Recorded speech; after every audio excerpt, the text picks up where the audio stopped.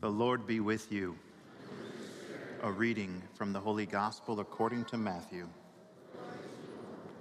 Jesus said to his disciples, "You have heard that it was said, an eye for an eye and a tooth for a tooth. But I say to you, offer no resistance to one who is evil. When someone strikes you on your right cheek, turn the other one as well. If anyone wants to go to law with you over your tunic, hand over your cloak as well. Should anyone press you into service for 1 mile, go for 2 miles. Give to the one who asks of you, and do not turn your back on one who wants to borrow. You have heard that it was said, you shall love your neighbor and hate your enemy. But I say to you, love your enemies and pray for those who persecute you, that you may be children of your heavenly Father. For he makes his sun rise on the bad and the good, and causes rain to fall on the just and the unjust. For if you love those who love you, what recompense will you have? Do not tax collectors do the same? And if you greet your brothers only, what is unusual about that? Do not the pagans do the same? So be perfect, just as your heavenly Father is perfect." The Gospel of the Lord.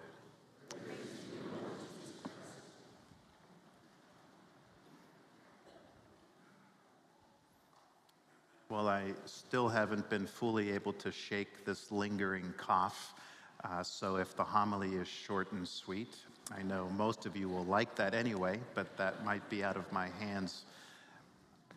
The Gospel ends on a rather not frightening, but pretty stern, at least, image from our Lord.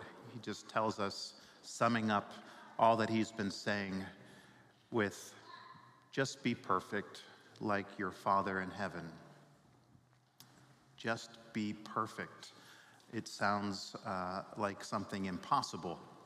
And if you've read that before and you've thought about it, you've probably maybe been a little discouraged or wondered, what could Jesus possibly mean? It's impossible to be perfect. If you've ever had that feeling of discouragement, I do have some good news for you today. If you've heard that before and you've never once been discouraged by it, I think you should start by being discouraged first and then listen to what I'm going to say to those who have at least taken it to heart. The good news is Jesus was not speaking English.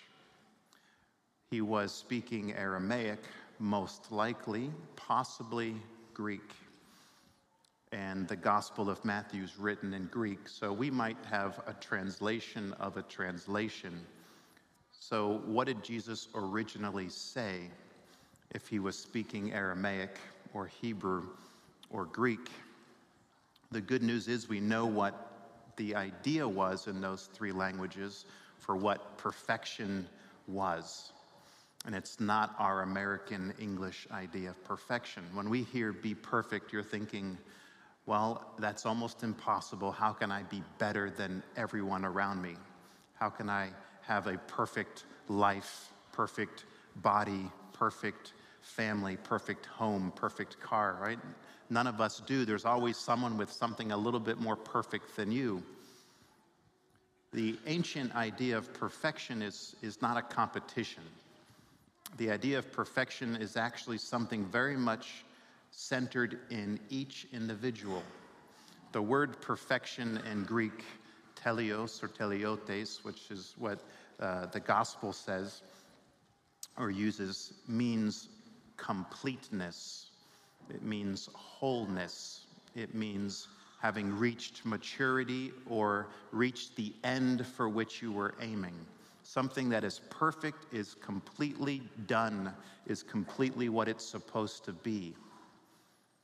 And if we understand perfection a little bit like that, it might make it a little more easy to grasp that Jesus is not telling us something impossible.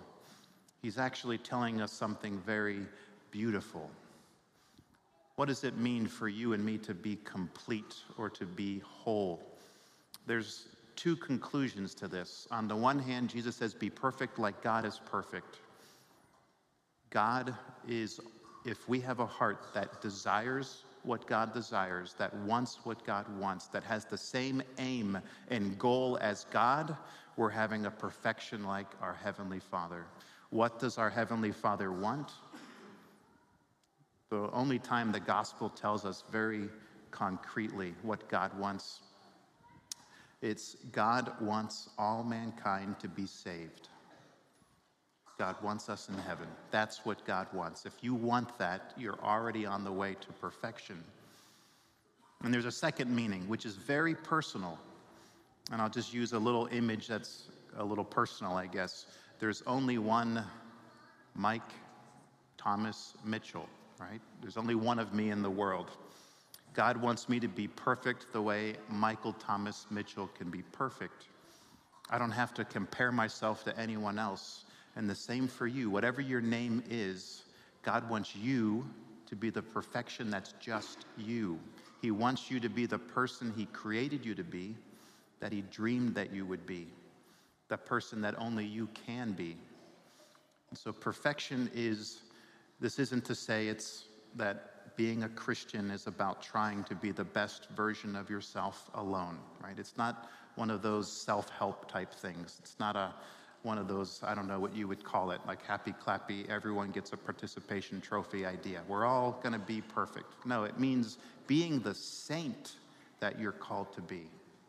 In the first reading, we were told something almost equally impossible. God tells Moses to tell the people to be holy as I am holy. Right? To be perfect for us Christians, right, means to become a saint, which is a Christian that is fully alive.